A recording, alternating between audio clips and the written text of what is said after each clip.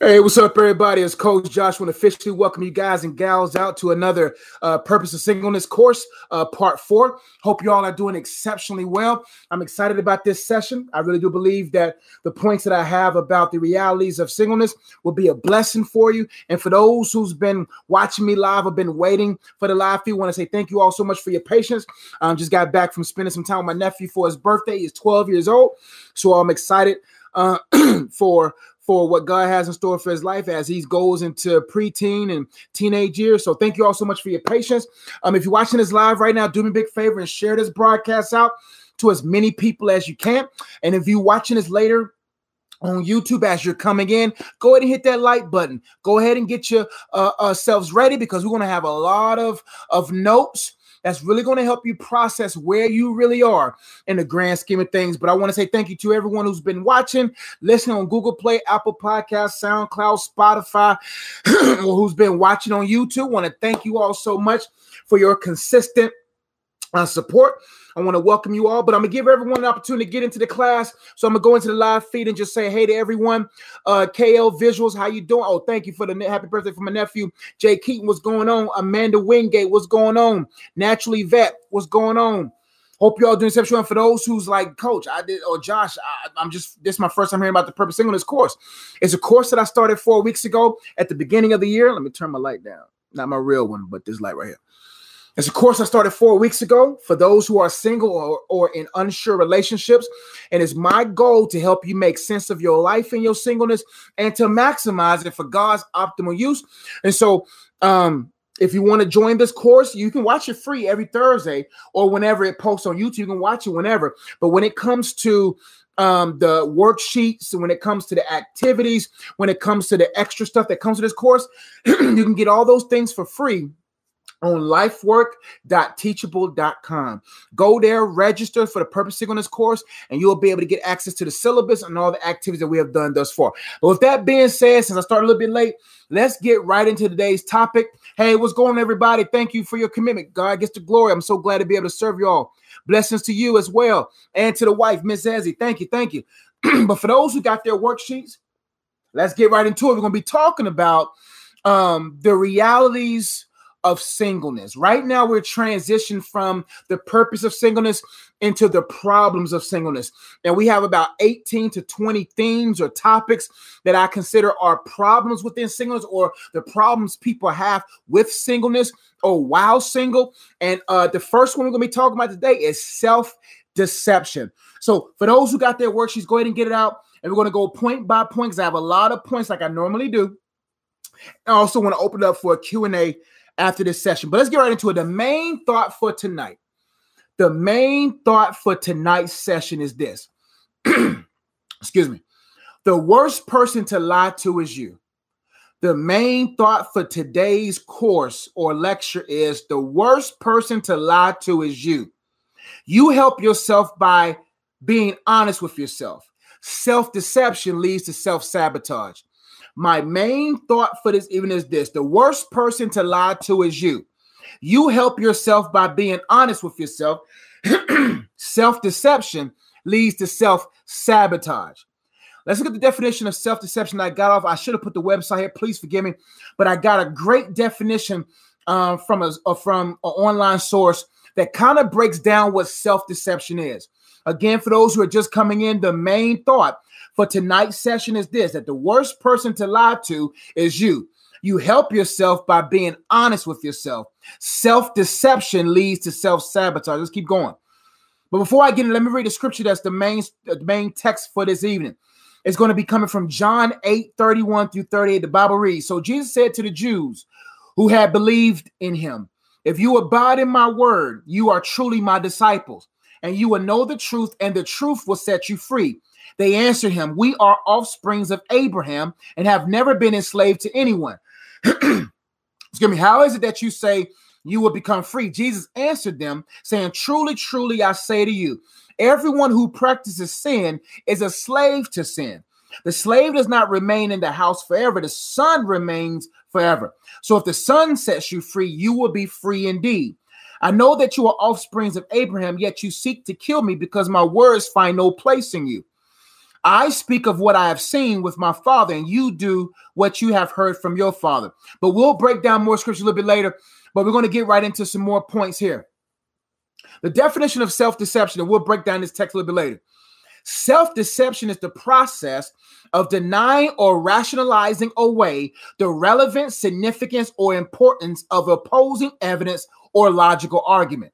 Self-deception involves convincing oneself of a truth or a lack of truth so that one does not reveal any self-knowledge of the deception. Let's break down this definition and let's see what it's really saying. Self-deception is the process of denying or trying to rationalize away the relevance, significance, or importance of opposing evidence or logical argument. Meaning, as so many people right now, the reason why they are where they are is because they're lying to themselves. They are allowing self-deception that they have rationalized to rationalize against reason. There are certain truths in front of your face right now that's screaming to you on why you are where you are, but based upon the ignorance being bliss, or based upon not wanting to face the reality, many people begin to formulate reasons why they are where they are without being who they need to be successful. And so what happens to most people, they get so consumed with what they believe is true versus the truth that's in front of them. Let's break this definition down one more time. It says self-deception is the process of denying or rationalizing away the relevance, significance, or importance of opposing evidence or argument, meaning you have evidence that are significant, that are logical, that are important, that are relevant, that you're trying to deny into making what you're going through reasonable. Self-deception involves convincing oneself of a truth or a lack of truth so that one does not reveal any self-knowledge of the deception. Let's keep going for time's sake. Let's get to the problem. The problem is this: many singles are where they are today, not because of God or because of Satan, but because of themselves. Many singles or people are where they are today, not because of God, not because of the devil, but because of themselves. Many are wasting their singleness living a lie instead of allowing the truth to set them free. Let's read that again. Many singles are where they are today, not because of God or the devil, but because of themselves. Many are wasting their singleness living a lie instead of allowing the truth to set them free. What that means is that there are many people right now in la la land believing that, oh, I'm single because it's not God's timing, or I'm single because the devil's involved. But in all actuality, if you look in the mirror, it could be that you're single because of you. Many people are where they are, not because of God, not because of the devil, but because of themselves. Why are you where you are? Could it be that possibly you're living a lie? Could it be that possibly you believe something to be the reason or or trying to validate where you are when it could be just you? When you take full responsibility of your life, you're actually able to do what you're supposed to do with it. Many people are blaming, where they are because of what their mama did, because of what their daddy did, or what they didn't do, or because of an ex, or because of whatever. They're blaming everyone else instead of looking in the mirror and saying, could it be me? Could it be my self-deception that's leading to me being self-sabotage? Let's keep going. Many singles are where they are today, not because of God or the devil, but because of themselves. Many are wasting their singleness, living a lie instead of allowing the truth to set them free. Are you living within your singles period, living a lie, or are you allowing the truth of God's word, the truth of God's spirit to set you free? See, salvation set us free from hell, but a lot of the things the lifestyle we choose to live hasn't set us free from the repercussions of hell. And what I mean by that is God delivered you for those who are saved. You're no longer slaves to sin. You're no longer bound by the law. You're no longer sentenced to hell. But our actions will dictate how much freedom we walk in. It gives the illusion or the analogy of this, that if you walked by a jail cell and you saw a jail cell open, but you saw the prisoner still in jail, wouldn't you count it strange that if you talk to the prisoner, a person that worked at the prison, and you say, hey, how long has the door been open for this man to be free? And the person tells you, hey, that door has been open for years, but that person has yet to walk in freedom. They have been set free, but it's their responsibility through the help of the Holy Ghost to walk in freedom. Many people, when people walk by your life, many people out there that when people walk by their life, the door has been open for them to be free, but they settle themselves in the comforts of the prison cell because of how normalized it has become. Christ has set you free, but it's your responsibility to allow that truth to keep you walking in freedom, because there are areas in our lives that has yet to be open to the relevance or to understanding of the truth in that area, and that God is not going to elevate you to the truth of marriage if you haven't allowed the truth of singleness to grip you. Why would God give you or elevate you to a new level of truth, a new level of stewardship, a new level of success, if you haven't embraced the truthful, relevant, significant, important facts of right now? See, God is saying God is a God of order. God's a God of decency and in order. God is not going to order your steps in a way when he knows that your heart is not in order. If you get your life in order or allow your life to become orderly through the leading of the Holy Spirit, then you will begin to see elevation and promotion occur because you got in things or you cooperating with the original order. Many singles are where they are today, not because of God or the devil, but because of themselves. Many are wasting their singleness, living a lie instead of allowing the truth to set them free. Let's continue. Lies only treat the symptoms of a problem, while truth treats the source of a problem. Lies only treat the symptoms of a problem, while truth treats the source of a problem. See, when you lie to yourself, you can treat the symptoms. When you lie to yourself or you allow deception to root itself in your life, it will treat the symptoms, but it will never treat the source problem. That's why when people ask me questions about the fruits of their sin or the results of a sin or the symptoms that they're dealing with, I always ask them, where did this sin begin? Where did this life begin? Where did this way of thinking begin? Because if you find the core of it, that means if you haven't found the core of it, but treat the symptoms will only reoccur. But if you allow the Holy Spirit to tackle that area in your life with truth, with facts, with evidence, with revelation, then you will be released from the effects of that core thing. Lies only treat the symptoms. You can lie to yourself all you want. It may make you feel better temporarily, but it won't solve your problems permanently. It may make you feel good for a moment, but it won't be able to maximize the moments for your success. And many people are slaves to temporal satisfaction instead of pursuers of eternal security. Your eternal security is in Christ. And the beautiful thing about life, you have the opportunity to walk secure. But if you never deal with the root issue in your life, if you never deal with what is causing this, if you continue to let the lie lasso itself around that area, it will always have leverage against you. But whom the Son sets free is free indeed. Not only indeed, but then you become free in your deeds. You're free indeed. Like there's a clearance. You're free indeed. But that freedom work of the Holy Spirit will also make you walk free in your deeds or in your actions. Let's keep going. Lies only treat the symptoms of a problem, while truth treats the source of the problem. Jesus does not want to treat your symptoms. He wants to treat the source of the problem. He doesn't want to treat your addictions. He wants to treat your attachments. See, many of us, the reason why we're addicted because some level of attachment. God doesn't care less. Don't get me wrong. God cares, but God's focus is not your addictions. His focus is on what you are attached to. What are those idols you attached to that's lying to you, that's giving you lip service, that's telling you what you want to hear? Those demons that making you feel good in a moment, but having you in prison for months and years. God cares about why you are attached deeply to something other than him, because wherever or whoever you anchor yourself in will determine how much you're moved when there's pressure. Let's keep going because I have a lot of points.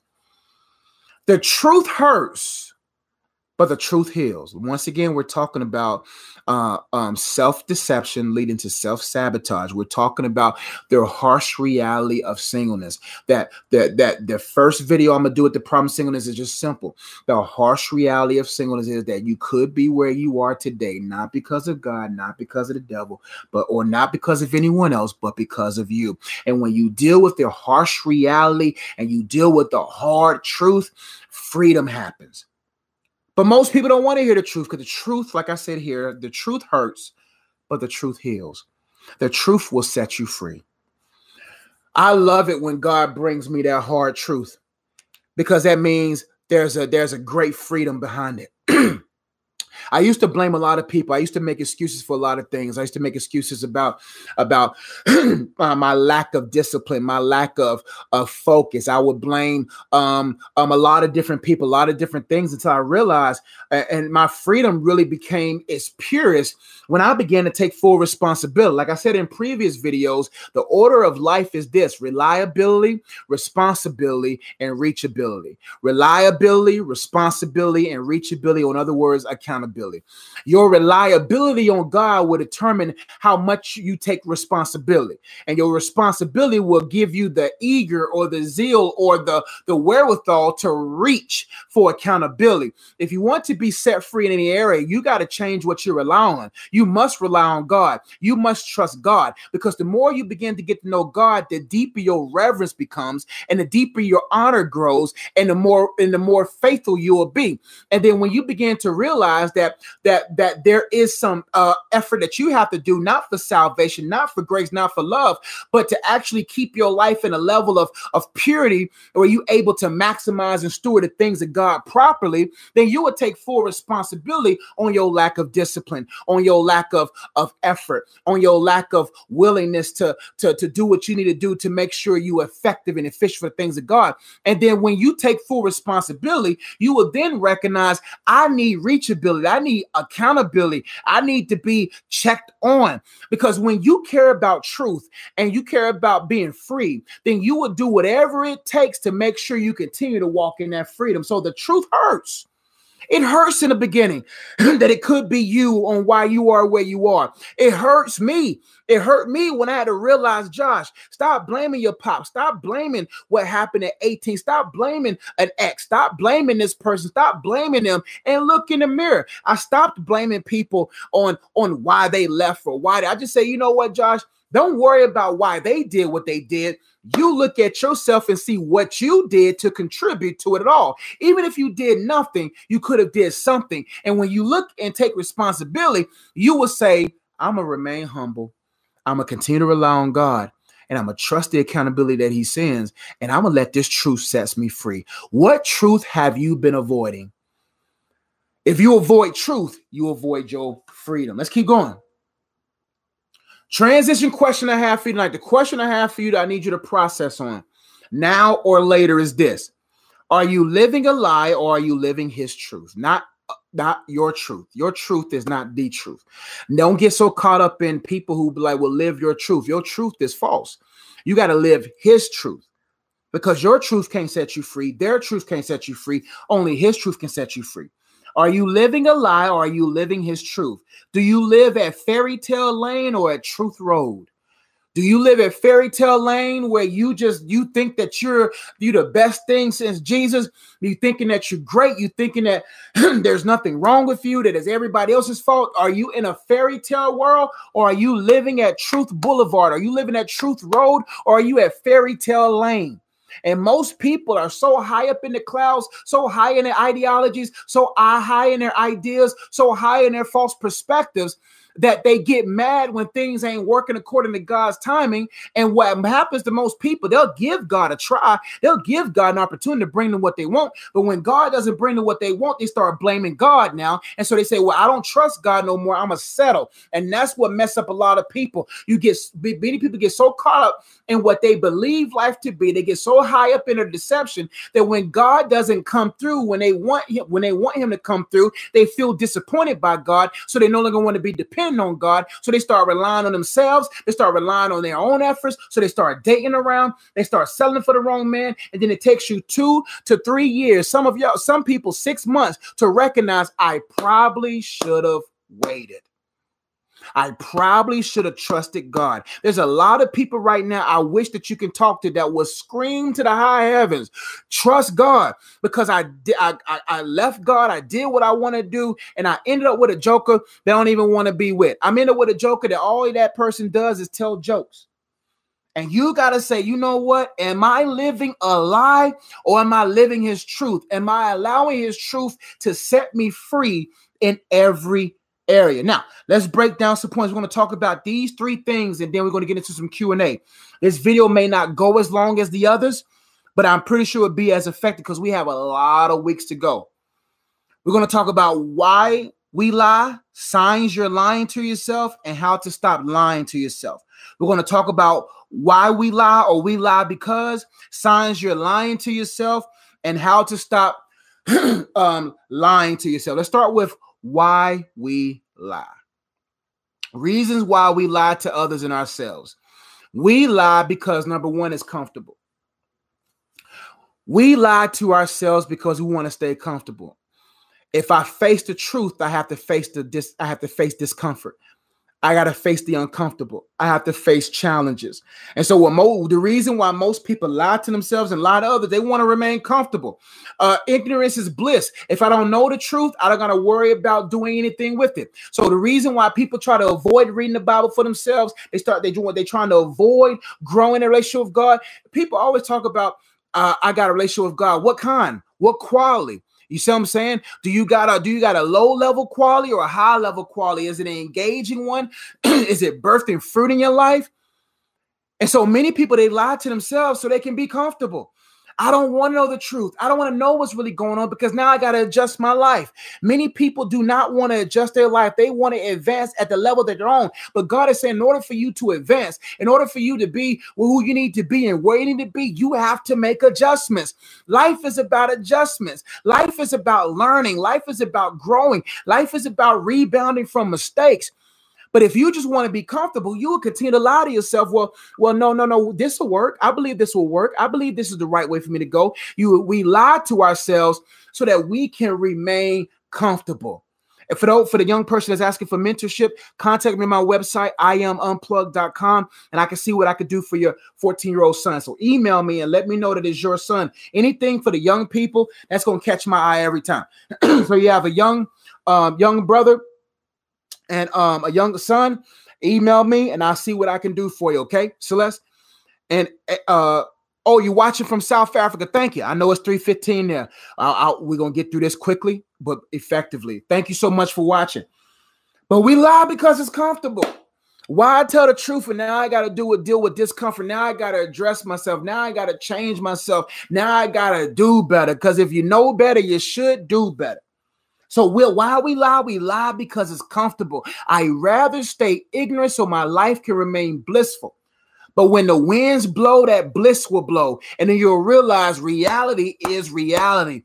You can't live in fairy tale world long without reality disrupting the script. You can continue to play that part all you want, but reality will hit you. You'll be 38, you'll be 40, and you wonder why you're single. You'll be whatever age, and you wonder why you haven't been promoted. This is just for people who are just lying to themselves. You will be continuously single, waiting on God if you continue to live a lie. You cannot remain in ignorance. You got to go to the light so that the light can expose you, so that the light can show you who you are. So, but listen, I run to the light. God exposed any and everything that could be possibly ruining my opportunity, that could be possibly setting me up to fail. I need the light. I want the light. The Bible says after John 3:16 that the people they don't want to go to light because they don't want their deeds to be exposed. No, I want everything exposed because I'd rather the light expose me in private than the light expose me in public. The truth will set you free. Yes, it's hard, but it's real. We got to get out of a place of lying to ourselves and looking in the perfect law of liberty, the word of God as our mirror, and say, God, examine me. Show me everything about myself that's not like you. I no longer just want to be in the image category. I want to be in the likeness category as well. Because like I say in many of my videos, all of us bear the image of God, but not all of us bear his likeness. When we fell into sin, when Adam fell into sin, he was no longer like God. He still bare the image. That's why the devil hated him, and he hates humanity because humanity bears the image. But he's not after the image anymore because the image ain't going to do nothing for anybody. The image ain't going to do anything. It's old, it's outdated. It's the likeness because of Christ's image, because of he bore the image. He bore the image that we couldn't bear because he died and that vessel was broken for us to have life. Now we're able to have his likeness again. I want to get or remain in a place where I continue to reveal the character of God in my life, where I'm able to be like him in every area. In order to be like God, you have to look in the mirror and see the hard truth. Why we lie because it's comfortable. Number two, we lie because it's convenient. Convenience and comfortable go together. It's convenient. All I got to do is lie to myself, and it gets me to where I got to go. You know, we lie to other people to get where we got to go because it's convenient. We lie to ourselves because it's convenient. The truth is inconvenient at times.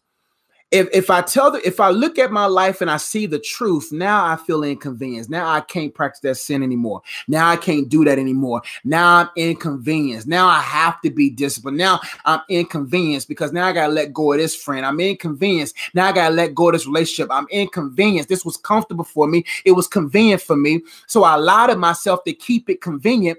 I lied to myself so that I can continue to have my sin surplus in my life frequently, to have that, at least I have somebody. Listen, don't get into a situation where you say, at least I have a man, at least I have a woman, at least I have this. No, don't you want to have what's yours, what's best for you?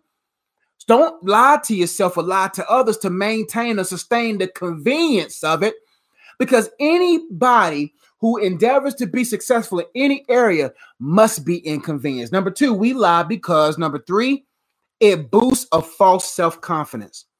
It boosts us the false self-confidence, meaning some of us, we know we are ugly on the inside. We know that we got issues more than a magazine, that we got problems. But we lie to ourselves to maintain a self-confidence. Like, oh, I'm better than that person, or I'm better than this person. So now I'm a lie to myself to act like my stuff don't stink. I'm a lie to myself to make myself believe that I'm better than where I'm at. And we lie to ourselves to maintain a false level of self-confidence, a false level of self-esteem. But if we truly look at ourselves, we will end up humble. Listen, the best road to get anywhere is the humble road. It's not the hardy road. The hardy road will take you to high cliffs, but don't realize that the road will end and you will fall off of it. That's why we got to make sure we tell ourselves the truth, that we don't get so caught up in, well, I got to at least make myself look good. Listen, God can care less on how you adorn the outside. The Bible talked about, he was talking to the Pharisees, y'all take care of the outside of the cup, but inside you're ravenous wolves. You take care of the outside, but the inside is evil. And we are prone to that. When we find ourselves in front of people, we boost a fictitious character. We boost a person that's not even real. And we do that to make that's right, vanity. We get so vain in our thinking that we become lame and we're not able to do what we're supposed to do because we have a false outlook or in-look of ourselves. Listen, you got to be able to look at yourself in the mirror and realize I am nothing without God. I don't care who praises me. I don't care who compliments me. I have instilled in my brain, on the hard drive of my brain, that Josh, you are nothing without God. So God must always get the glory for everything that you do. And it keeps me at a right level of self-confidence, a confidence that is in Christ, a sufficiency that is in Christ, not in myself. Many people lie to boost their own self-confidence because they do not want to look at the ugly inside them. So what they do is, if I can make sure the outside look good, maybe I can believe that I'm really good, but there's only one good, and that's the Father. And when you realize that, you will embrace his goodness and allow that goodness to draw you to repentance and to a renewed mind state where you're able to be who you need to be. Why we lie because, number one, it's comfortable. Number two, we lie because it's convenient. Number three, we lie because it boosts a false self-confidence. And number four, we lie because it removes culpability. If I lie to myself and I say that I'm good when I'm not good, I don't need accountability. If I lie to myself and say that it's my mama's fault or my dad's fault, I won't take responsibility. I lie because it removes culpability. It removes fault. It removes blame off of me. And this is where most people fall in. They believe, well, I'm only here because I grew up in a bad home, or I didn't have my dad, or I didn't have my mom. I'm where I'm at today because Jimmy did this to me or Susie did that to me. So what it is, they rather lie to themselves and say, you're doing this because of them. Your attitude, your actions has nothing to do with anybody else. It has everything to do about you. People may do things against you, but your attitude is your responsibility. So what most people is, they'll cut people off, flip people off, cuss people out, do all these different things, run through multiple women, manipulate multiple men, manipulate multiple women, and blame it on some toxic moment in their life. It doesn't matter what has happened in your past. God can utilize that past moment as a place of reference, not for you to reside there. And most people, they lie to themselves saying, well, I can't stop this. And no, you can if you want to. You just don't want to because it removes culpability. If I lie to myself, I can continue to practice my sin. I continue to practice this way of life. And I don't have to worry about being blamed for it because all I got to do is tell God it's because of them. You saw where that got Adam and Eve. God said, Adam, where art thou? Adam came out. God was like, what's up? Adam was like, he said, who, whatever. He was like, why are you naked? He was like, I'm messing the whole story up. What I'm saying is Adam, when God addressed it, Adam had the opportunity to say, God, it was my fault. It was me. I'm not saying this is biblical or not, but I bet you if Adam would have repented, I bet you God would have gave grace. But because Adam blamed Eve and then Eve blamed the serpent, they all got cursed. But I'm so glad that what Jesus did in the Garden of Gethsemane reversed what Adam did in the Garden of Eden, that now no matter what place we find ourselves, we can walk in a greater form of life. But we have to understand where blame gets you. It gets you out of your garden. It gets you out of your place of glory. It gets you out of your place of growth.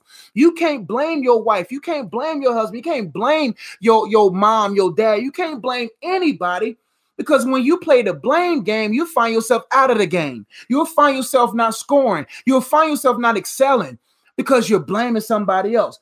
We lie because one is comfortable. Number two is convenient. Number three, it boosts a false self-confidence. Number four, it removes culpability. And number five, we lie because we want to always seem correct. Self-explanatory. We like to lie and we like to make ourselves smarter than what we really are. I'm telling you, we're not as smart. So what happens is people know they're full of it. But so what they do, they puff their brain, they puff their mind so high to make them oblivious to what they're really full of. So what they do is they act smart, but you look at their body, you're like, but you're not living smart. You look at their actions, but you're not living smart. We got to not lie to ourselves anymore.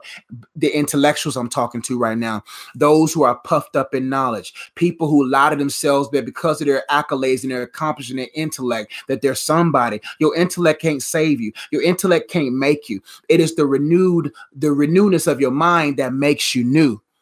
And most people lie because they want to always seem correct. How can you be correct in giving advice to others, but you haven't applied that advice to yourself? Let's keep going. We lie because, number six, we want to avoid the crystal clear. People lie. We lie because we want to avoid the crystal clear. We lie to ourselves because we just don't want to see the crystal clear. I'm talking about seeing the dirty, seeing the ugly, seeing the change that we have to make. So what we do is we lie to ourselves. We see it right in front of our faces.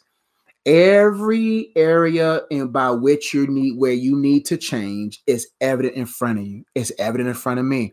I can't blame nobody due to whatever. I have to take full responsibility.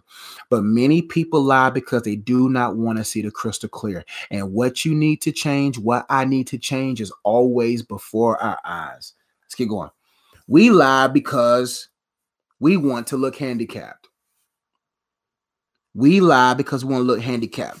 Misery loves company. So what we do, we'll lie so that we can seem sad. We'll lie to ourselves to make ourselves feel low so that we can have a lot of people lift us up, so we can find a lot of people giving us attention. I see it all the time on social media. People will post online, pray for me, I'm going through this. Pray for me. They just want attention. We got to get to a place where we stop lying ourselves so we can have company, that we're lying to ourselves so that we look handicapped. Oh, yeah, I'm just good, because we want people to uplift us. We want people's attention. We want people to encourage us. A lot of people are not as handicapped as they think they are. They just want to look handicapped because they want people to continue to do things for them. They want all the perks that comes with misery. They want all the praise that comes with misery versus grabbing themselves up and strengthening themselves in the joy of the Lord and doing what they need to do. Because people who are not handicapped, they don't care about the praise of other people. They care about making sure they do what they got to do for God, period. We lie because, number one, it's comfortable. We lie because it's convenient. We lie because it boosts a false self-confidence. We lie because it removes culpability. We lie because we want to always seem correct. We lie because we want to avoid the crystal clear. We lie because we want to look handicapped. We lie because we want to falsely self-care. We want to look like we falsely self-care. We lie. We live a life of lavishness, but inside we're hurting. We lie to people. You lie. We lie and we get into debt. We lie so we can have a new car and we look it. So we're not lying out of our lips. We just want to be able to we want the look to lie for us. We don't, but on the inside, we don't look what we're presenting. Meaning that most people post on their social media that their marriage is happy. They don't post the picture of the dinner. They don't post the picture of the date, but they didn't talk in the car the whole way to that date. They fought all the way back home. They're sleeping in different rooms. They hate each other, but on the gram, it looks like everything is good. So they're lying to boost up a self-care, a false sense of self-care. They're not really caring for themselves. They just care about what you think about their social media posts. They only care about what you think about their car when they pull up. They only want to think that you care when they invite you over. That's all they care about, is for you to care about what they post and what they present. And so what they do is they lie because they don't really want true accountability. They want yes men, yes women, but they don't want real accountability. They don't want real people around them to check them, letting them know they're not who they think they are or what they post online. That's why I don't post much about my life, because what you care about, what you treasure, you protect. But a lot of people, a lot of singles are envying relationships and marriages that are not happy, but online looks like relationship goals. That's not relationship goals. That's relationship spoils. You said, oh, I messed up. That's not relationship goals. I was trying to make something wrong with goals. That's not relationship goals. You see what I'm saying? Their relationship is about to fold soon. But most people are miserable in their singleness because of the posts, the Instagram posts, the social media posts of relationships and marriages that are not happy. Let's keep going. We lie because it's comfortable, convenient. It boosts a false self-confidence. It removes culpability. We lie because we want to always seem correct. We lie to avoid the crystal clear. We lie so we can look handicapped. We lie because we want to false self-care. And number 9, we lie because we want to maintain a fictitious character. A fictitious character. Are you who people think you are? I don't want to present a man of purity, but I'm in sin. I don't want to present a man that's following the ways of God, doing the things of God, but I'm practicing sin that nobody sees. I want to be me all around. I talked to the youth at my church yesterday, and I talked about it's less stress just being yourself. So many people are a fictitious character of themselves. They got multiple characters in there, multiple personalities. They're one way around this group of people, another way around this group of people. They got multiple fictitious character that you feel like that this is some type of a play with one actor. You see what I'm saying? So what happens is we got to look at our lives and release ourselves from these fictitious characters that is not real. It is okay to be yourself as you being pruned into the person that God wants you to be. We lie because we want to maintain our fictitious character, because that character is allowing us to gather things prematurely. We lie, number 10, last but not least. We lie because we need to cop out. We need a cop out. We need an excuse. We lie to ourselves so that we can have something to blame. We lie to ourselves so that we can blame somebody. We need a cop out. So it keeps me from being responsible. Those kind of go together. But let's talk about signs that you're lying to yourself. Now we're going to get to the signs that you are lying to yourself. Number one sign that you're lying to yourself is that you run away from reality and responsibilities, right? You run away from reality and responsibility. Signs that you're lying. You got to look at your life right now. This is where the harsh truth comes. You got to look at your life and say, you know what? Is this me? Are you running away from reality and responsibilities? You know you're lying to yourself when you are a runner, when you run away from your problems versus running towards them. Your signs that you're lying to yourself. Number 2, you justify your own poor behavior. You know your behavior is poor, but you're justifying it. You know good and well that that behavior stinks, that behavior is not great, that behavior doesn't honor God, but you know that you're lying to yourself. Well, one of the signs is that you justify your own poor behavior. You justify it because it's convenient. You justify it because it removes culpability. You justify it because it keeps you handicapped. You justify your own poor behavior. Well, my language is like this because of whatever. Or I do this because of mama. I do this. It removes or it justifies your poor behavior. That's a sign that you're lying to yourself. Your poor behavior is in front of you, but instead of changing that behavior, allowing the Holy Spirit renewing of your mind to renew your behavior, you justify. Another sign that you're lying to yourself. Number 3, you're justifying the poor behaviors of others. Another sign that you're lying to yourself is when you justify the poor behaviors of an ex, or justifying the poor behaviors of your boyfriend, justifying the poor behaviors of your girlfriend just to have somebody. You know good and well that man's abusive, but you justify his poor behavior so that you can at least have somebody, and you getting slapped around, but you don't take the pictures of that. You don't take the picture of your black eye and put it on Instagram, do you? Most people are justifying the poor behaviors of a woman in their life, and they justifying that poor behavior because she's beautiful and attractive. Beauty is skin deep. You can't just be intoxicated with the look of somebody or the provision of somebody or whatever, because if you do that, that person will always have leverage against you, and you would justify their poor behavior just to have somebody beneath you, just to have somebody to belong to. Listen, you don't justify anybody's poor behavior when you know you belong to God. You see what I'm saying? So, but what most people do is, one of the signs is, I don't want to be lonely, so I'm going to justify his behavior. I don't want to be lonely, so I'm going to justify her behavior. Or I'm sick of being lonely, so I'm going to justify my poor behavior. These different signs is proof that you're lying to yourself. You are greater than that abuse. You are worth more than just being abused by somebody. And when you begin to look at your life for what it really is, you won't justify your poor behavior or somebody else's poor behavior anymore. Number 4, signs you're lying to yourself. You always think you're right. These kind of things kind of repeat itself, but we're going somewhere. Signs you're lying to yourself. You always think you're right. Number 5, signs you're lying to yourself. Number 5, you feel inauthentic. You don't feel real. You know you're lying to yourself, and almost at the place of self-sabotage is when you feel inauthentic.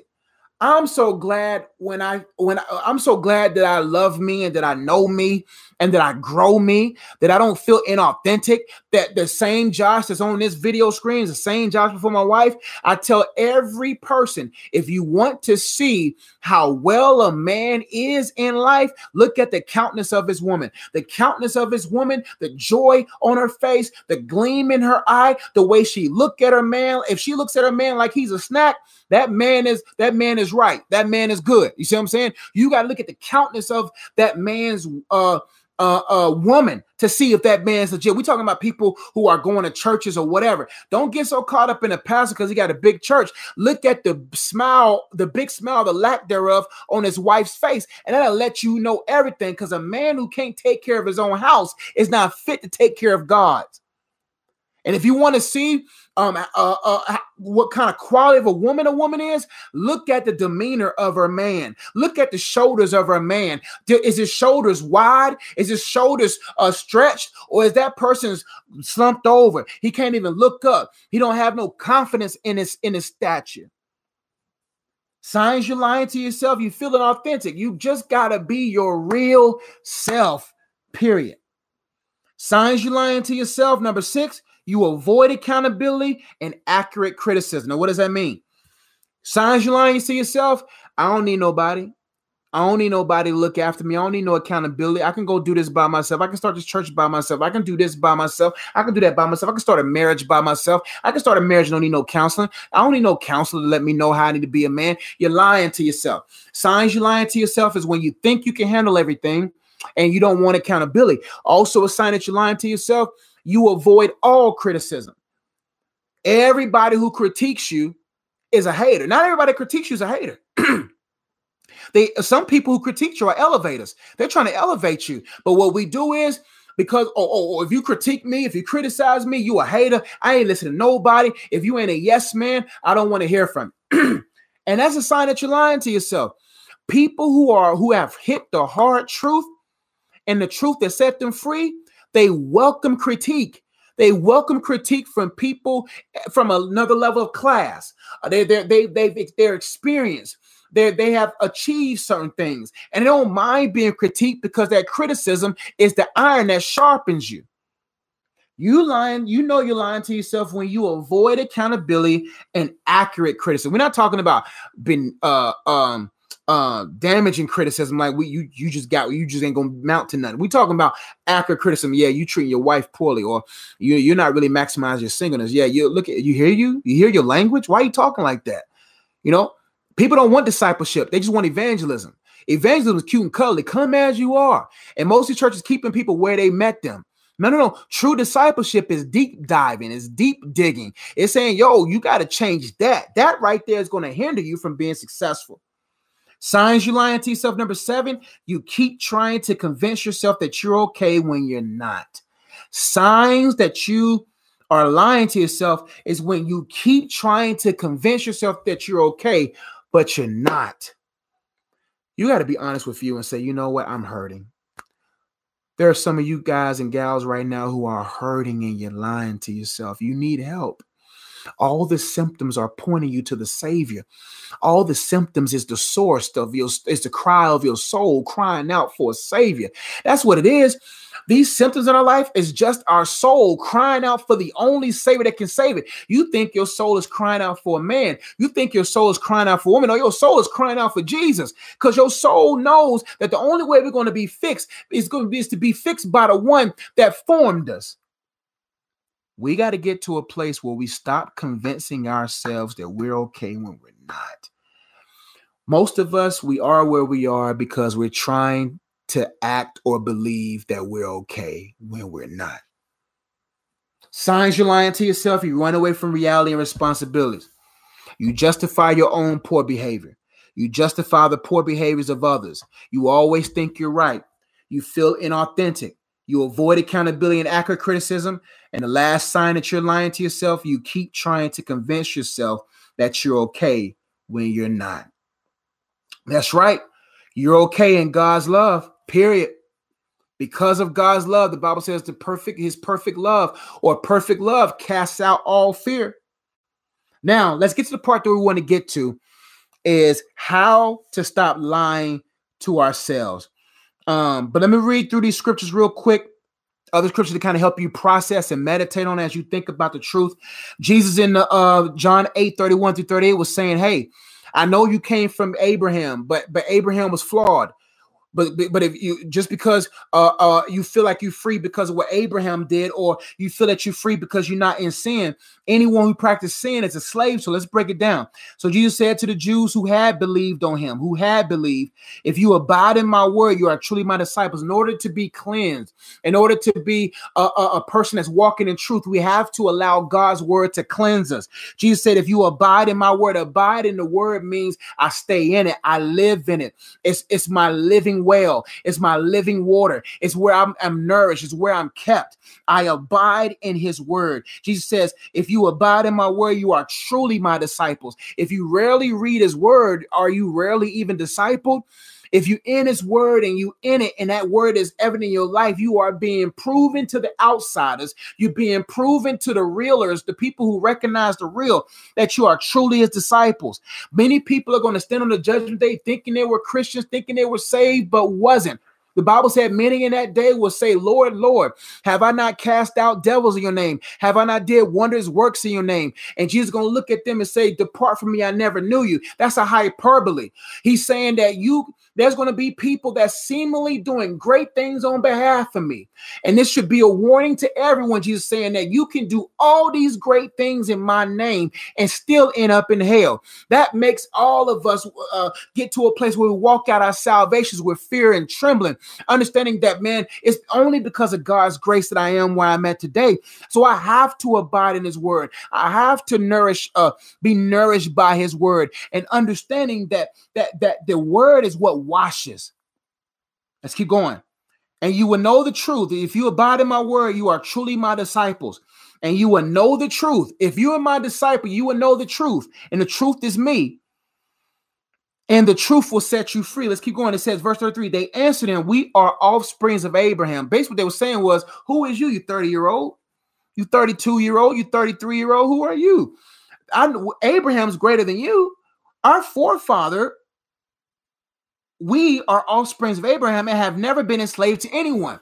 They were thinking on the surface level, but Jesus, as he says, or what they said, how is it that you say you will become free? What they thought was, well, we're justifiable because of Abraham. And Jesus was saying that doesn't justify you in anything. I am the one that justifies. Jesus answered him, truly, truly, I say to you, anytime you see a repetitive, that means with strong emphasis, he was like, truly. You know, we'd be like, true. That's how Jesus was, truly. Truly, I say to you, everyone who practices sin is slave to sin. So you can, many people be like, well, I've been a Christian for 15 years. I've been with God for 15 years. It was my pastor. I'm an offspring of my pastor's ministry. I'm an offspring of my mama's prayers. I'm an offspring of my grandmother's prayers. And just like, man, if you're practicing sin right now, you are enslaved to that sin. The slave does not remain in the house forever. The son remains. Because of what Christ did for us, he made us now sons and daughters, which was because he is a son and remains forever. Now we who are in him can remain forever. Verse 36. So if the son sets you free, he's saying, because I'm free, because I will fulfill the work that the Father requires. And if I'm set free, whomever the son sets free is free. Meaning that you don't go seek freedom. Freedom seeks you. So no one can sit there and say, well, I initiated salvation. No. You can't, you didn't initiate it. The son came and set you free. So if the son sets you free, you will be free indeed. And I love that, a double entendre. You will be free indeed, meaning you free. But that freedom would then make you free in your deeds. Not only am I freed indeed, factually, devil, factually, family, factually, haters, whoever it is, not only am I free, but you're going to see that I'm free because that freedom is going to flow into my deeds. So the son sets you free, you'll be free indeed. I know that you're offsprings of Abraham, yet you seek to kill me because my words find no place in you. Many people out there are seeking to kill the Jesus in their life because they don't want that truth to find them. I'm going to kill the real image of Christ in my mind and create a fake image of Christ in my mind. I'm going to create a fake Jesus that's going to love me, and never correct me. He no longer sees my sins. I'm completely forgiven.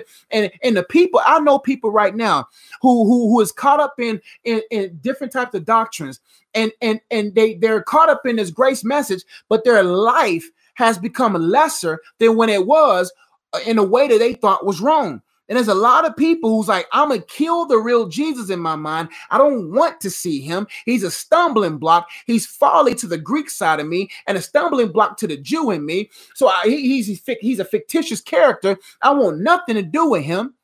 These are atheists, but we got even Christians who say, or people who raise their hand and check the box, want to kill this imagery of Jesus because they know if his words find place in me, I have to be washed. I speak of what I've seen, he says, with my father, and you do what you have heard from your father. Whoever your father is his father, and you bear the fruit of your father. James 1:22 says, but be doers of the word and not hearers on deceiving yourselves. That scripture was talking about, hey, man, you just can't be a hearer, only got to be a doer of God's word. And a lot of people, they hear God's word and thinking they're reaping the benefits of God's word, but since they're not applying God's word, they're deceiving themselves.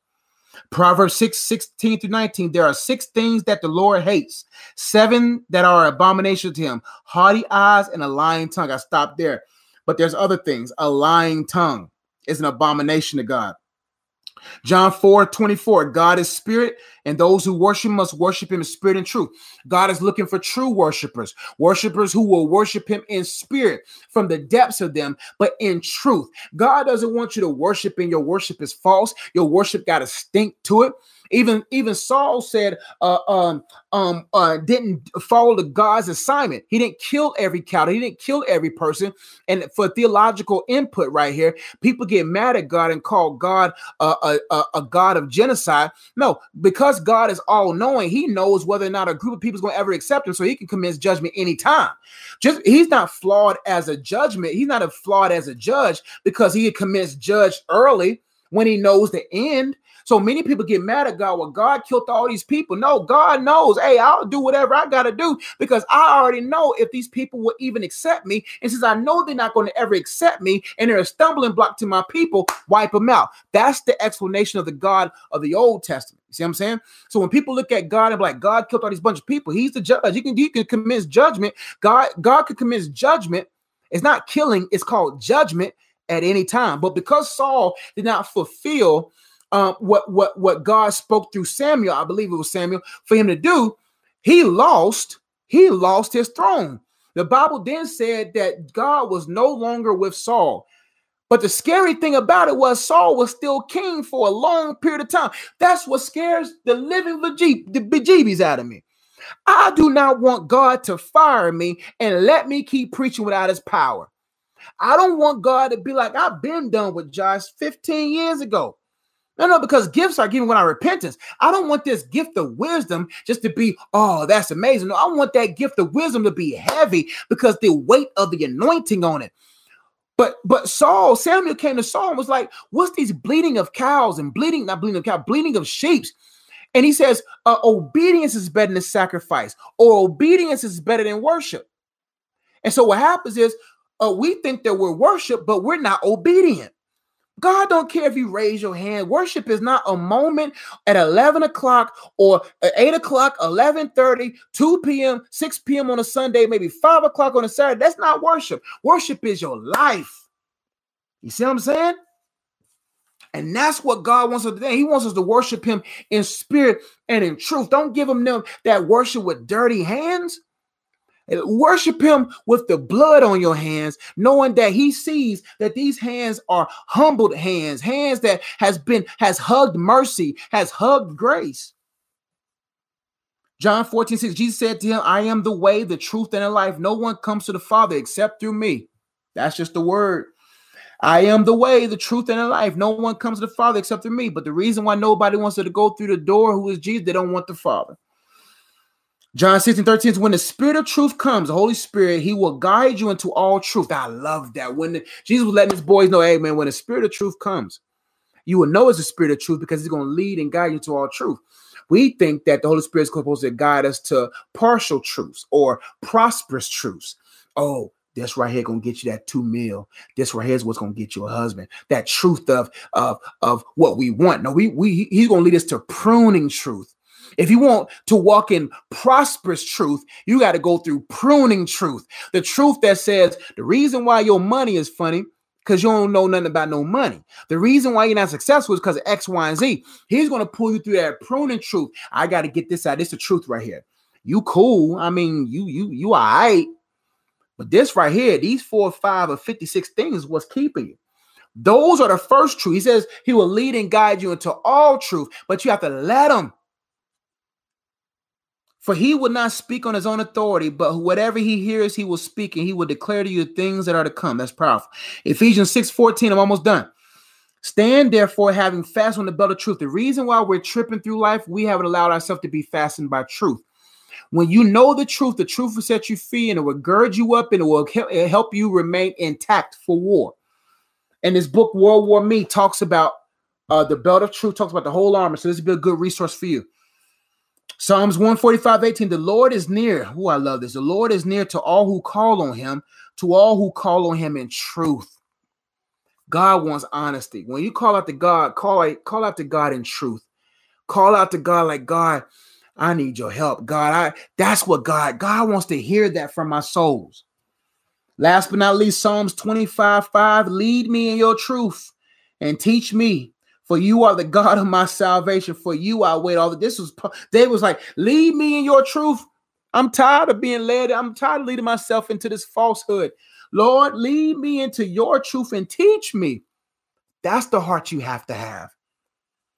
Now, How to stop lying to yourself. Then we're going to get to our activity. We're going to get to our Q&A. And for those who are watching me right now, thank y'all so much for watching. Share this broadcast. Hit the like button if this is something that's because it helps the video gain traction, help us to reach more people. So like the video, share with someone that you care about who will benefit from this. Now, how to stop lying to yourself. How do you get to a place of walking in daily truth and no longer lying to yourself? How to stop lying to yourself, setting yourself up for self-sabotage. Number one. No, this ain't the rest of it ain't in a particular order, but this is number one. Number one, how to stop lying to yourself, fear God. The Bible says the fear of God is the beginning of all wisdom. You got to reverence God. You got to respect God. If you want to stop lying to yourself, stop lying. Stop trying to lie to the one that sees everything. You can't fool God, so that should make you stop lying to yourself. When you recognize the reverence of God and you recognize the righteousness of God, you recognize his holiness, that he is holy, that his eye is everywhere, that he sees everything, he knows everything, he's omnipresent, meaning he's everywhere. But not only that, he is deeper in his attribute that he's omniscient, meaning he knows the depths of your motives before you even think of your motives. Jesus even said, man, listen, y'all think adultery, you think fornication is sleeping with somebody. He says, if you look at a person, you see what I'm saying? So Jesus is already talking about, we're not even talking about the action. We're talking about the attitude. We're talking about the motive. So how to stop lying to yourself and lying to others and setting yourself up for self-sabotage and ruining the gift of singleness that God has given you. You got to open your heart to truly recognize God for who he is, because it's in deep recognition of God, deep revelation of God that leads to deep reverence. The more he is revealed, the more his holiness is revealed, the more his goodness is revealed. Those are two things that will change the way you view your life. The glory of God and the goodness of God. The glory of God is his holiness. When you recognize he's holy, you get humble. Because just because God's a loving God doesn't take away his holiness. All of his attributes are coinciding with each other. And everybody gets so caught up on the love of God, but they forget about the holiness of God. He says, be ye holy, for I am holy. Come out from among them and be ye separate. What does darkness have to do with light? What does Christ have to do with Baal or whatever it was? So what God is saying, look, I'm holy, yo. I ain't never stopped being holy. I'm not, just because I love you doesn't mean my holiness is diminished. I need for you to be set apart.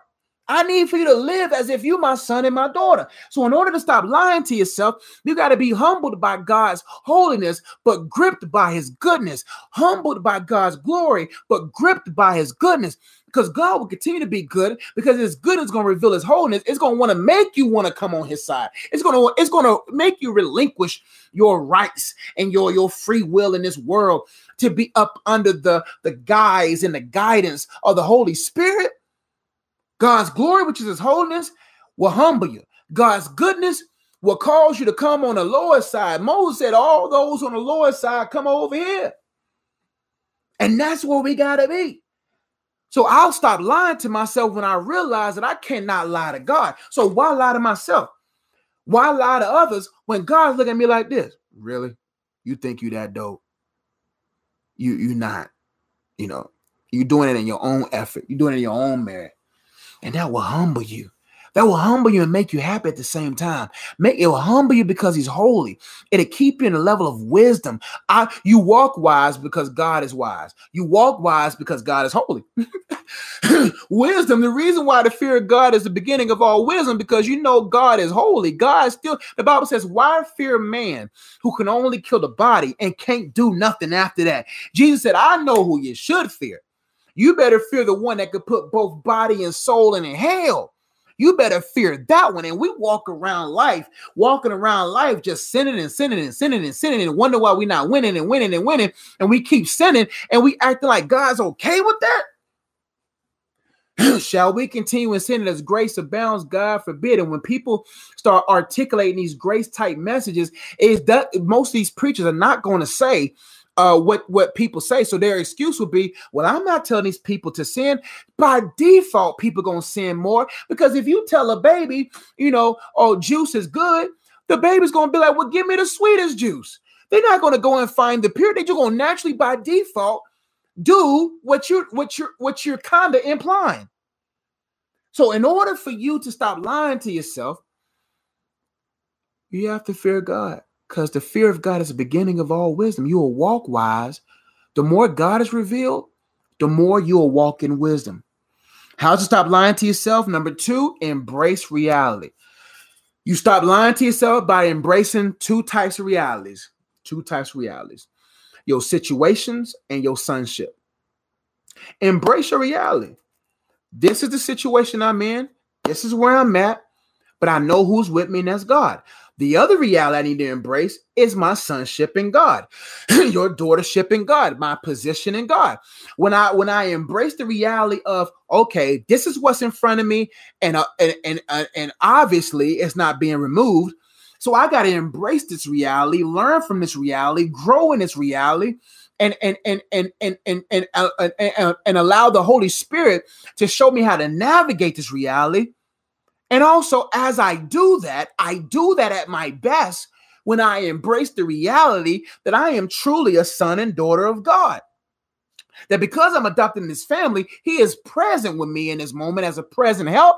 And when I call out to him, like Psalm says, asking him, Lord, show me your truth and teach me, then it will actually, the way he teaches me will help me embrace my reality effectively. You see what I'm saying? And so what that does is it helps me to stop lying to myself. You don't have to lie to yourself and be like, God doesn't love me. Stop lying to yourself. Stop lying to yourself for thinking that, oh, God, I want to amount to anything. Stop lying to you. You're a son and daughter of God. And stop lying to yourself and saying, well, I'm only here because of whoop de whoop in this person, that person. No. Embrace it. Stop trying to exit your reality. Embrace it so that you can become more, so that you can become realer in reality. Number 3, how to stop lying to yourself. Number 3, address what you need to address. How to stop lying to yourself and saying, I'm going to stop lying to myself and address this thing. Not only am I going to embrace Marielle, I'm going to address this issue in my life. I'm going to address this person in my life. I'm going to address the will of God in my life. And like I said in other videos, whatever you do not address now will undress you later. It's that simple. So many people are about to be undressed in 2020. People have already been undressed in 2019, and they're about to be undressed soon because they're not addressing what they need to address. There's preachers right now that is not addressing their private sinful habits. There's people right now who's not addressing what they're doing and their wife and husband don't know. There's people who's not addressing, and God's giving you grace. God's like, look, God will look out for you. God's lookout doesn't mean continue to look at. It doesn't look out doesn't mean continue to linger with. God be looking out like get right, because listen, you got 2 more times. I'm giving you all the grace I can give you right now. But you don't want to change? Okay, uncover this man, uncover his sin. I bet he'll change now. I bet you know the fear of God now. And there's so many people right now. God is warning you, even through me right now. Stop it. Stop it. Address it while you and God are the only ones that can see it. And there may be hope for your marriage. There may be hope for your singleness. There may be hope for your career. Stop practicing sin because grace abounds. God is saying address it. Address it now before this thing undress you. Stop lying to yourself because the devil wants you to linger within that lie, and then you'll find yourself loosed of all your clothes. And everybody will see you bare naked and see that you didn't practice what you preach. And that's what the fear of God does. The fear of God, the love of God, and the fear of God coupled together will make you be a person that says, listen, I'm not going to do anything I'm not going to do anything privately that I don't want the public to know. You got to address what needs to be addressed. You stop lying to yourself. I'm going to stop lying to me. I got to address this because I refuse to be undressed by this. And then now I got to spend 3 years dealing with my wife or dealing with your husband or dealing with a friend or dealing with your child. They have to go through rejection. They have to go through feelings of insecurities because you didn't address what you needed to address. Let's keep going. How to stop lying to yourself. Number 5, journal your feelings and process them. How to stop lying to yourself? Write your feelings down. Write down what you're feeling and then allow the word of God to help you find the facts beyond those feelings. Get a journal and say, you know what? This is who I am. I'm tired of being this person. I'm going to process this. I'm going to sift it like wheat. I'm going to find it. I'm going to make it so fine that is all the way down to its bare molecule, so I can be able to see the patterns, the formula by which I'm doing what I'm doing, so I can reverse it, so I can stop it, so I can grow in wisdom. So I journal my feelings and I process them so I can find the facts and keep from feeling. That's what I do. Anytime I feel a certain type of thing in my body, I find the facts behind that feeling. Okay, that's why my whatever feels like that, or that's why my, okay, bet. So I go to Google. When I used to go to Google, I used to be scared going to WebMD, but I don't even go to WebMD. I go to certain people. Okay, what do I need to do to make sure I don't feel like this anymore? What life change do I need to do? What things do I need to take? What things I need to continue on or let go so I can feel better in my life? The other point says, don't suppress them. Don't process them. Don't suppress them. Process your feelings. That's right. It's dangerous to stay in unrepentant sin. Number 5, how to stop lying to yourself. Don't ignore you. Your soul is crying out. Don't ignore it. Don't ignore your soul. Don't ignore your feelings. Don't ignore yourself. Don't ignore your mental health. Don't ignore your emotional health. Stop lying to yourself. And what happens when we lie to ourselves? We ignore our deep self. How to stop lying to yourself. Number 7, don't take criticism personal. How to stop lying to yourself and be effective in your singleness. Don't take criticism personal. Consider what others have to say. There are certain people that want you to elevate, but you can't elevate without truth. You can't. And so when you got a bunch of yes people around you, you got a bunch of people that just make you feel justified in the wrong that you do, you will never get far in life. But if you surround yourself with people who would check you and check off for you, you see what I'm saying? Check you mean I'm gonna check you. Yo, you tripping. If you want to be at this level, if you want to do exceptional things for God, that's what's wrong with a lot of people in church and a lot of people within Christendom. They don't want to go to a church that challenges them. They don't want to be around true Christians that want to disciple them. They want to go to these clubs every weekend. They want to go to these places where they get motivated every weekend, because motivation doesn't lead to elevation. What motivation is going to do? Motivation don't do nothing but make you high for a moment. So these churches are nothing but places where it's like a hookah lounge. These nothing but a place where you can smoke some weed. All they doing is using the word of God, twisting up and putting putting drugs inside and making people smoke it. And they wonder why they high for a moment. But when you're the most high, when you with the most high, you don't have to worry about getting high. You see what I'm saying? And that's what most of these people do. They'd rather go to these clubs. They'd rather go get motivated, but they don't want to be changed. So you got to go to places where you can be not criticized, but critiqued. Critiqued means I love you enough to let you know what's damaging you. Number 8, how to stop lying to yourself. Open up to accountability. That goes with number 7. Open up to accountability. Not just any accountability, proven accountability. Accountability that has been sent in your life by God. How to stop lying to yourself. Number 9, understand that lying to yourself leads to lying and hurting others. Lying to and hurting others.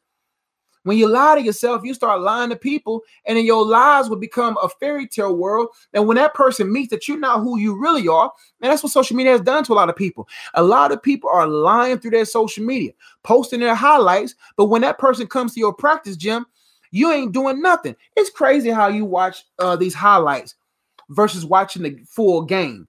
The full game, you be like, man, this man had 20 turnovers, but all you saw was 3 dunks and 4 good passes and 28 points. But he got 28 points off 46 shots.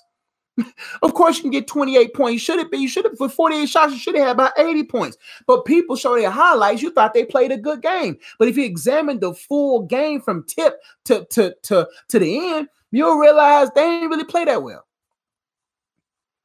How to stop lying to yourself. 10, you're not handicapped. Become your best self. Stop lying. The way to stop lying to yourself, to realize, you know what, I'm tired of looking handicapped. I'm tired of misery. I'm tired of the company. It feels good for a moment, but people get tired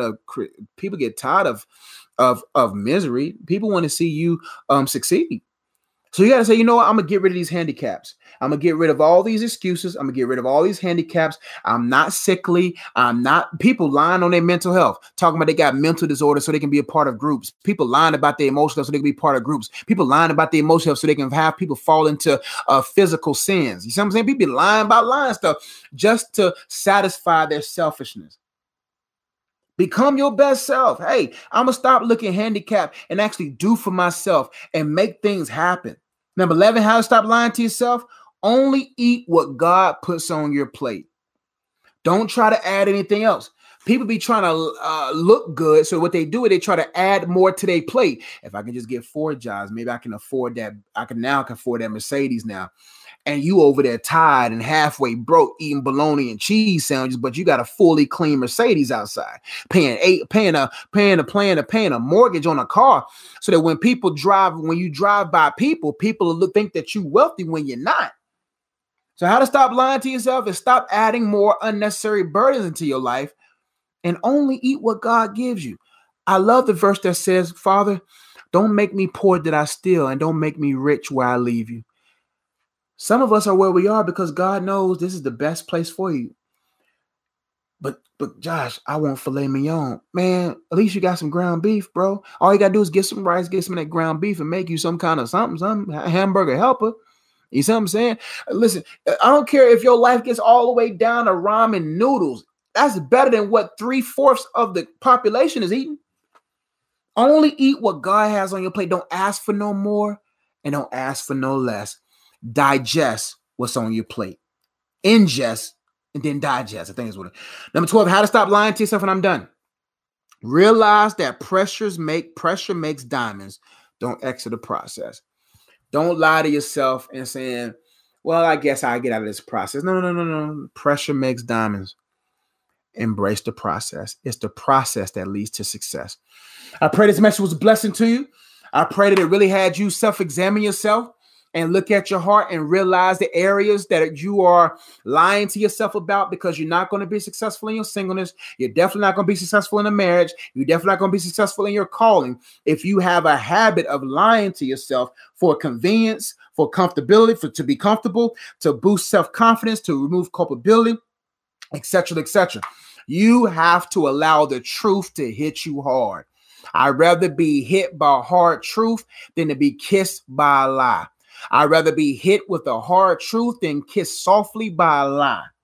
Now, the activity that I have for those who are a part of my course at lifework.teachable.com, the activity is, who are you really? This week, I want you to take a cold, hard look at yourself and really see who you really are.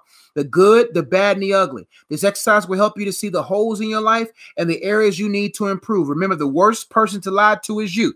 Be honest with yourself during this exercise. If you want this, I have 2 pages, activity at the bottom and some more activities on the back. That's on my website there, and plus the holistic plan that you have. Today, we're going to be talking about, this month, we're going to be researching the attribute of God's omniscience. If you want more about this activity and the exercises and the holistic plan that go with it, you can go to my website now, lifework.teachable.com. And then that will help you. Now, let's get to some Q&A.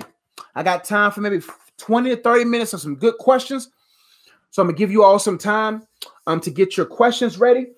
Share this video. Let your friends know, hey, he's asking questions right now. Get in. Hit the like button. Share. Let's get this video with some momentum. Aline says, hey, coach, I sent my vision board to your email. Hope all is well.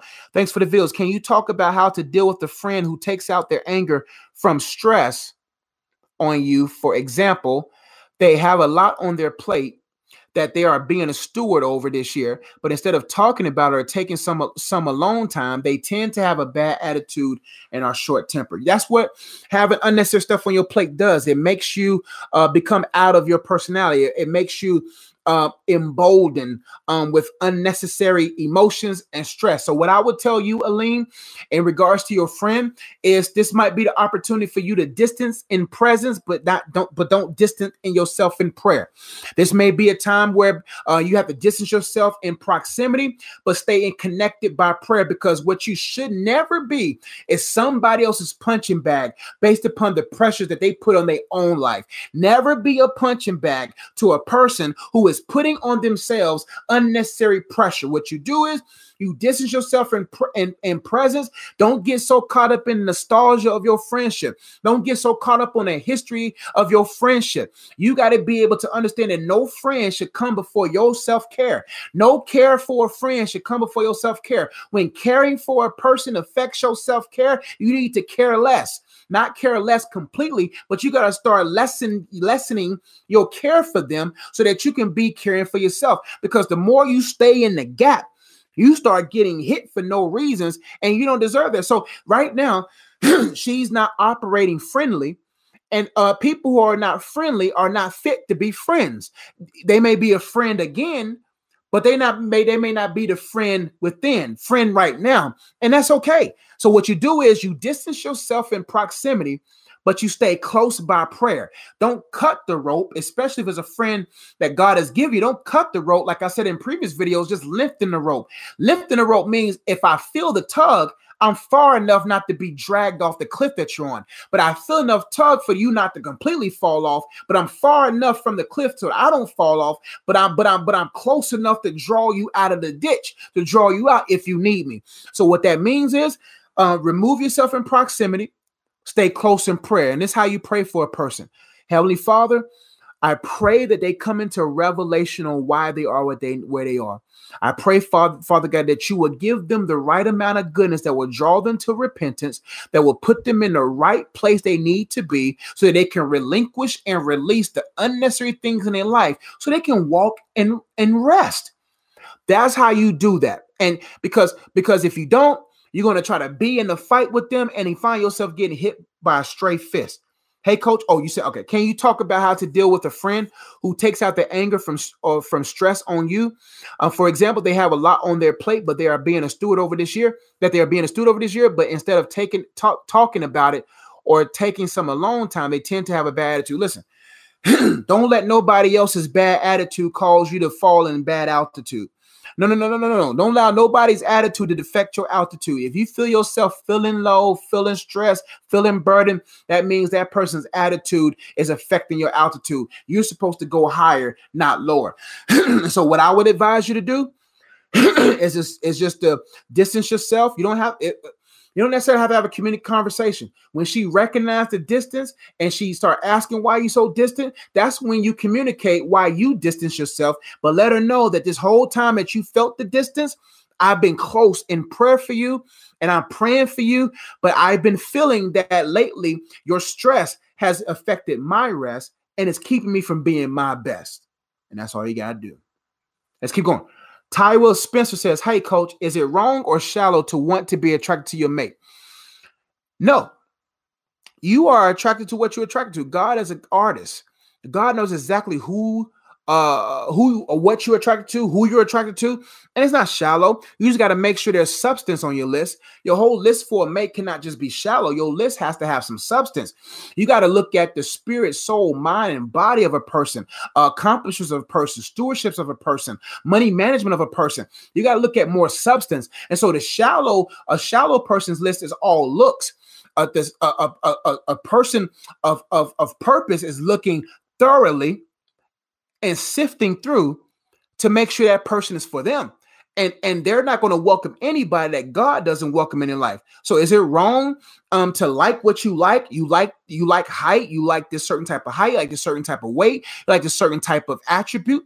Nothing wrong with that, but make sure you have within your list, not just quote unquote superficial things, but substance things of substance where you're able to say, hey, I want a person that's faithful to God. I want a person that fears God. I want a person that's gentle, kind, loving, patient, full of self-control. But as you write that on that list, I want you to look at every attribute on the list outside of the height and stuff and the color. And I want you to ask yourself, do I match the substance that I would like to have in my life? Do I match it? Because most people, they trying to latch on things that don't match. They trying to latch or they want to have this ideal person, but they haven't materialized into that person. Why would God bring you and connect you with a person that you don't match? We're not talking about y'all the same height, the same color. We're not talking about attraction. We're talking about attributes. We're not talking about attraction. You got to have on your list with attractions, put attributes that you're attracted to, and then say, are these attributes applicable in my life? So it's not shallow to like what you like. You like what you like. And don't let nobody tell you otherwise. Don't make your grandmother, don't make your mom be like, well, she's cute. At least no, you like what you like. Looks is not everything, but it's some things. You see what I'm saying? Now, don't get me wrong. Beauty does fade. So what happens is the initial attraction draws you, but the attribute keeps you. Because that attribute will keep you falling in love when that person, not beauty fades, but when that beauty grows. You see what I'm saying? And what I mean by that, they're not going to look like they was when you met them, 27, 28, 30, or 40, whenever you met them, always. But you will begin to, the attraction brought you to them, but it's your attributes that helped you continue to grow in love with them despite the wrinkles, etc., etc. So it's not shallow like what you like. Just make sure that what you like is also in you in attribute form. Great questions. Oh man, I scrolled down again. Here we go. Simply Inna says, how do you discern if it is God's punishment for God's protection in singleness? When you've been single for many years, is it possible to have missed God's will resulting in long-term singleness? Good question. Let's break it down. God doesn't punish. Sin does it. God has no need to punish you. He punished his son. So God doesn't punish us. Our sins already do that. Our bad decisions do that. That's what punishes us, the consequence of our own sin. Everything, all of God's wrath was emptied on Jesus. The rest is being compiled until judgment day on those of disbelief. But when God doesn't punish, God chastens. Punishment means I sent this evil in your life. I sent this in your life to teach you a lesson. No, I'm teaching you a lesson by pruning you. And if you don't cooperate with the pruning phase, what you practice sinfully will be the punishment only that you brought on your own self. There's not one punishment that God brings on people. It's the punishment of our sins. It's our sins that punish us. All the consequences that we had in life came from sinful habits that materialize into consequences. So you got to change the way you think. God doesn't punish us. God chastens us. Punishment means I beat you, I scold you, I put a cancer on you, I put disease on you, I do all that. No, God don't need to do all that. You don't want to follow me? My sins will punish you. Pruning is different than punishment. Punishment means you did that, so now what I do is punishment. No, but because I did that to my son, that punishment that was meant for you was on him. What I'm doing now is pruning, and it feels like punishment. It feels like pain. No, it is God teaching you. It's God grooming you. It's God pulling you away from your idols. That pain you feel is the tear between you and your idol. So you thinking God is bruising you and beating you and scolding you. No, he's just pulling you off your idol. And that's what happens when you get pulled off your idol. You start kicking and screaming. You start hurting. You start like, God, I ain't never felt this pain before. So God doesn't punish. He prunes. Now, how do you discern if it's God's punishment? It is God's protection is evident in a lot of different ways. But God's protection, how can I put it? Is basically, despite your kicking and screaming, despite your plea, he stays quiet. Despite your anger, despite your animosity, he stays consistent because he knows this will benefit you in the end.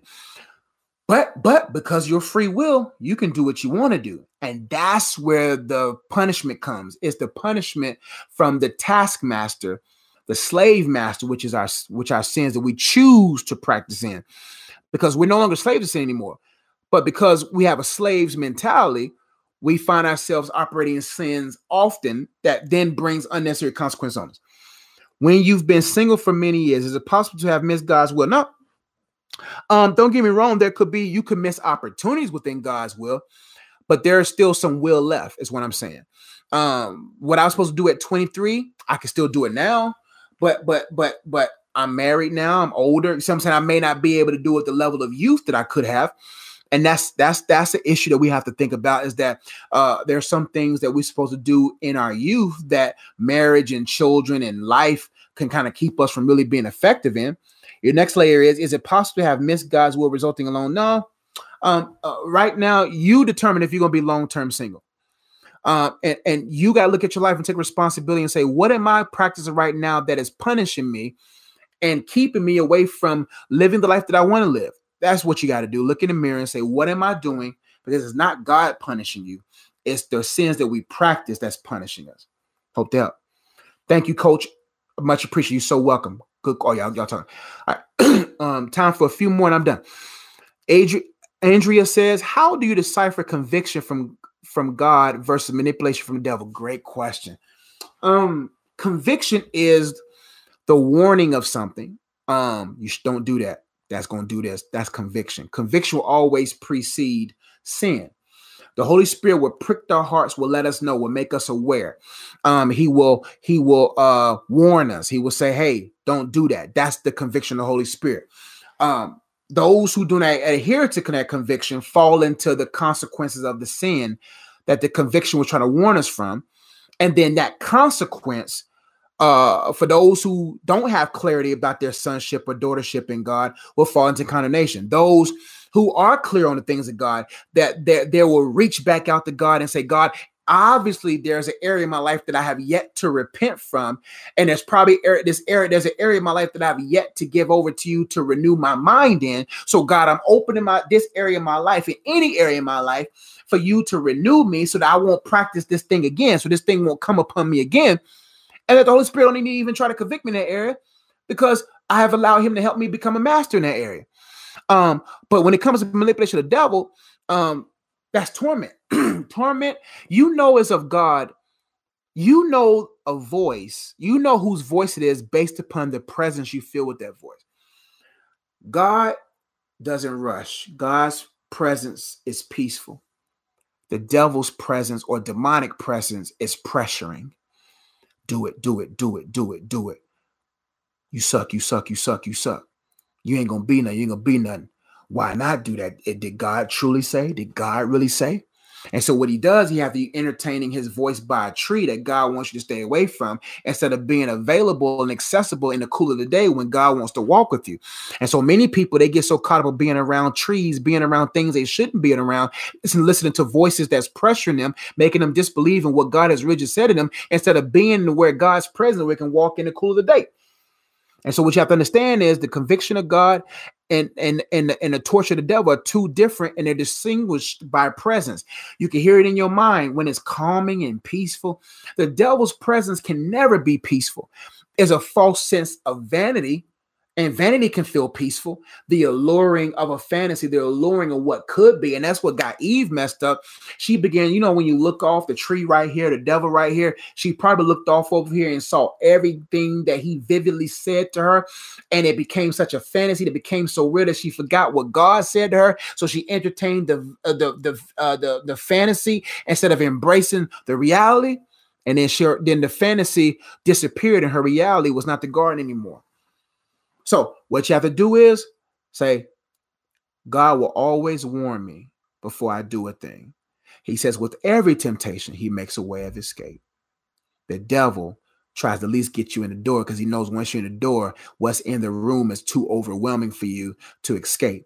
But God's saying, man, the best way not to fall into temptation is to never enter it. And you never enter it by trusting the spirit that's in you. Hope that. Simply Enter, you're so welcome. Simply Enter says, Coach, there is no link to print the lecture notes on LifeWork. You're right. Oh, I'm so sorry. Let me go there right now. I don't know if I did or not. I surely didn't. Give me 1 second. I'm so sorry, y'all. Let me go there. Let me make it right now. Well, I got you here. Wow, y'all, people sign up right now. All right, let me go to my course. Purpose of Singleness. Almost there, y'all. Curriculum. I sure didn't. Man, you're right. All right, let me make it downloadable for you. Okay, that's downloadable. That's downloadable. All right, it's downloadable.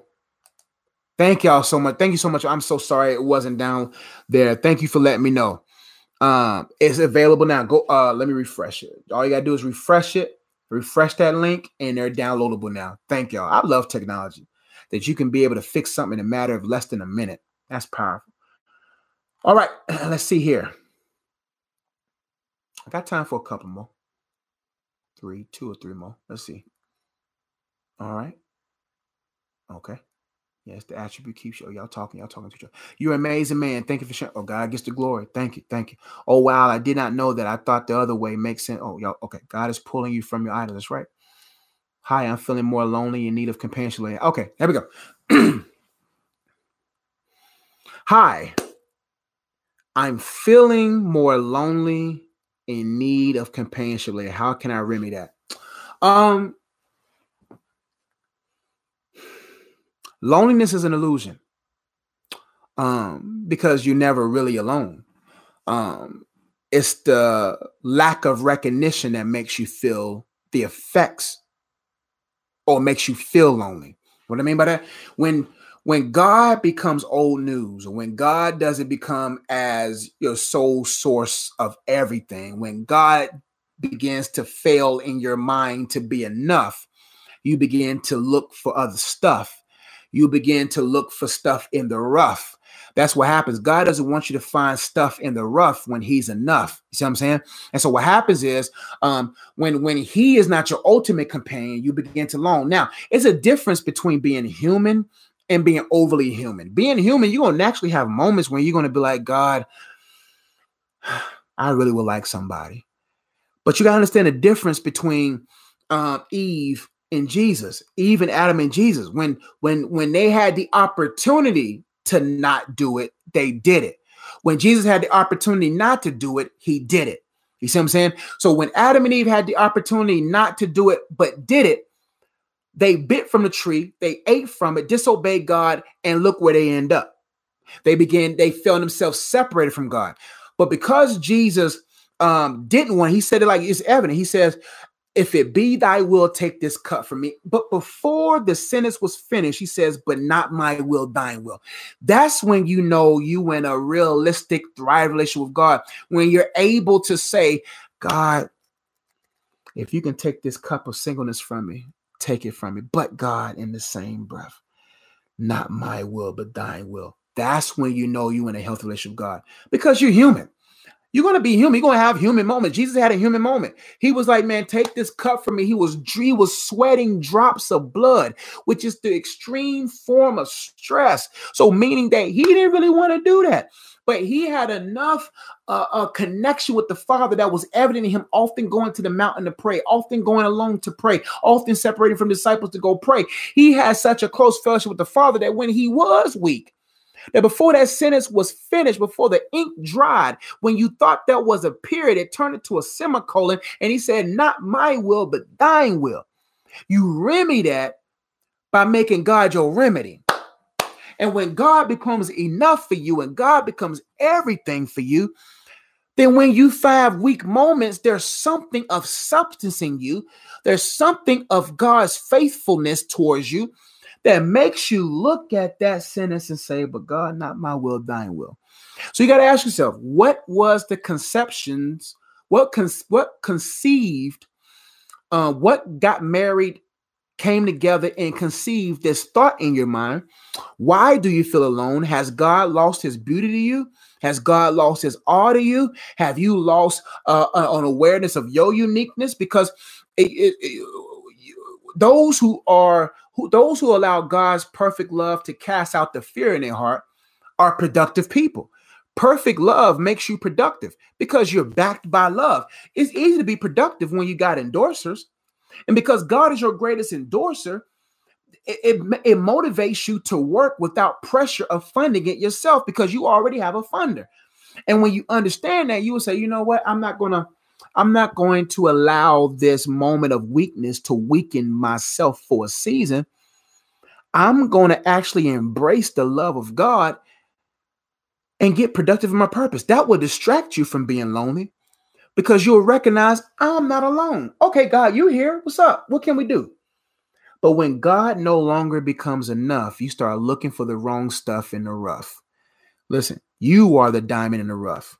He don't want you looking for diamonds in rough. You was the diamond in the rough that he got out and brought within his presence to let you know, or is trying to reveal to you how enough he is for you, that he's enough for you in his singleness, and that he's working on your boo thing. He's working on your boo as he's working on you. So as he's working on you, boo, and working on you, work on what he wants you to do, and you'll be all right, boo. I had to put no offense. You know, my wife's my only boo. I was just putting that for the rhyme scheme. You know what I'm saying? So my fault about that. But you feel what I'm trying to say. Hope that. Oh, let me see.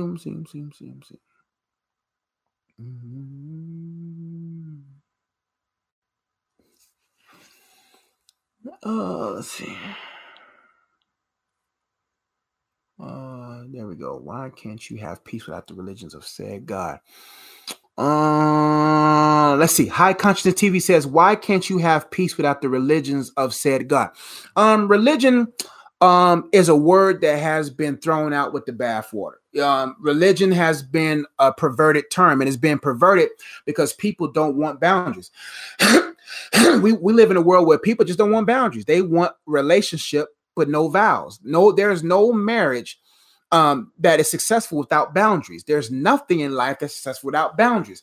You have to have boundaries. Now, we're talking about, the Bible says pure and undefiled religion is this: those who keeps themselves clean, keeps themselves unspotted from the world, and takes care of the widows and orphans in need.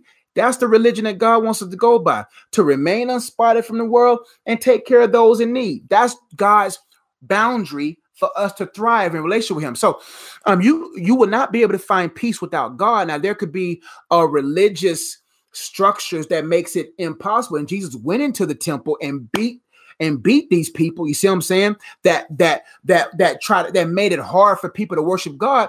That money changers. See, that type of religion is now. There's money changers in church right now. All they care about is your money. All they care about is keeping you from true worshiping God. And they're trying to divert your worship away from the living God to them. You see what I'm saying? They want your worship to be diverted to the worship leader and a worship preacher. That type of religion will stifle your peace. But the religion, the faith of God, faith in him brings peace, because he's the only one that gives peace. You see what I'm saying? He's the only one that can. It's not an artificial peace. It's the original peace. So there is religiosity that takes away peace. But the Bible says true religion is this: is to remain unspotted from the world and to take care of those in need. But the world has clearly shown, not the world, but this earth has clearly shown that there was an artist.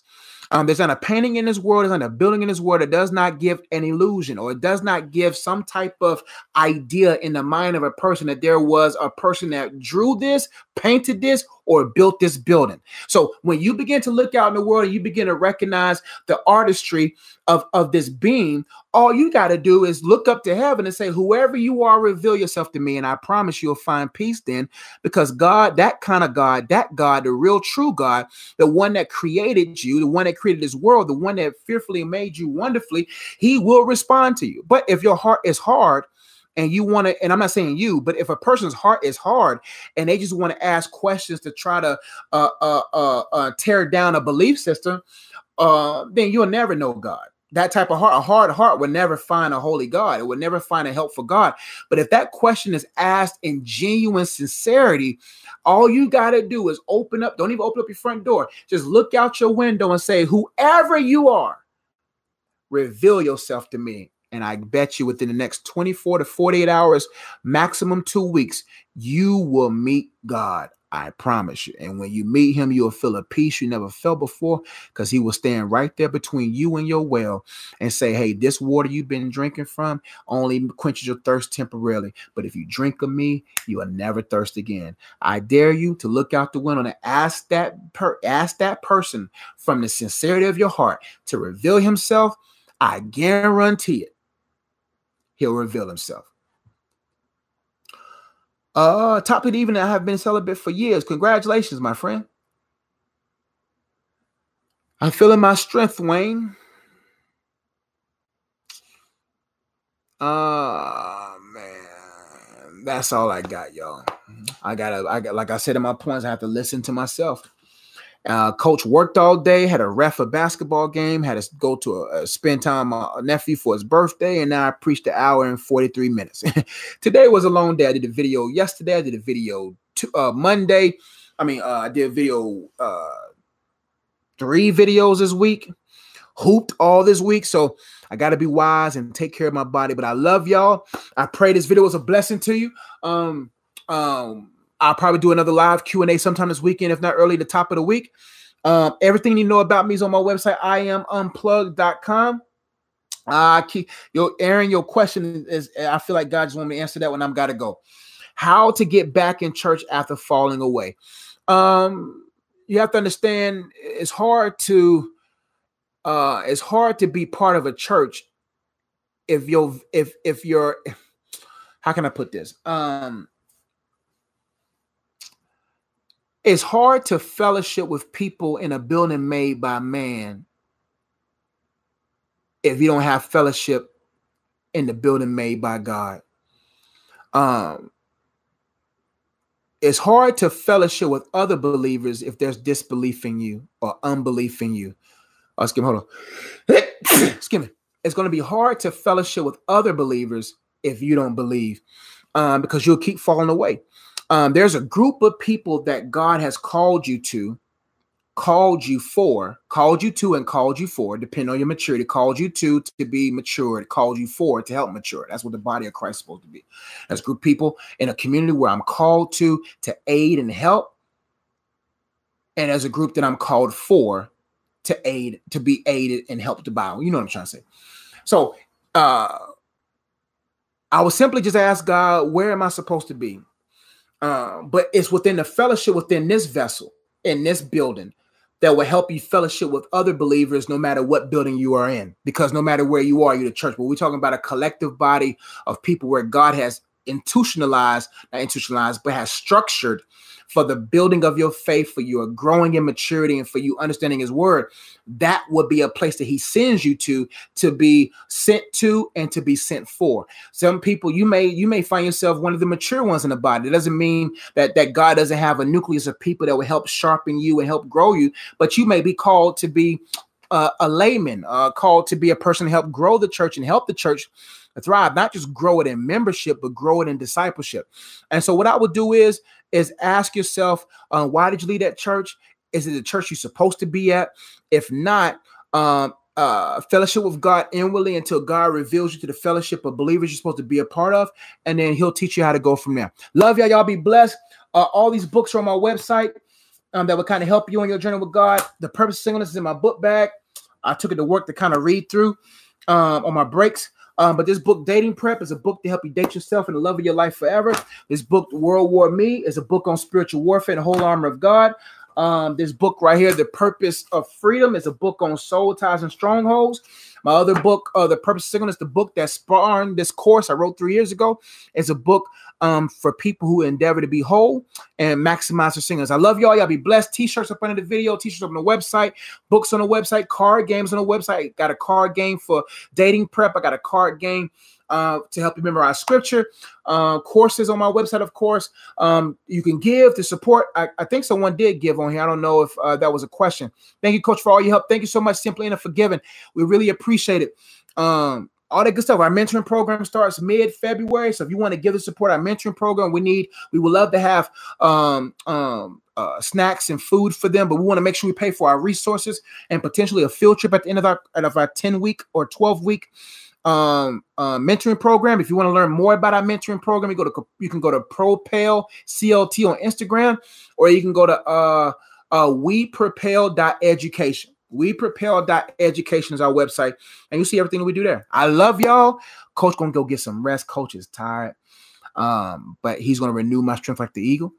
I know he's gonna bring rest to my soul. He's gonna give me sweet sleep tonight. I have served him well, and now I'm gonna go get rest for my wellness.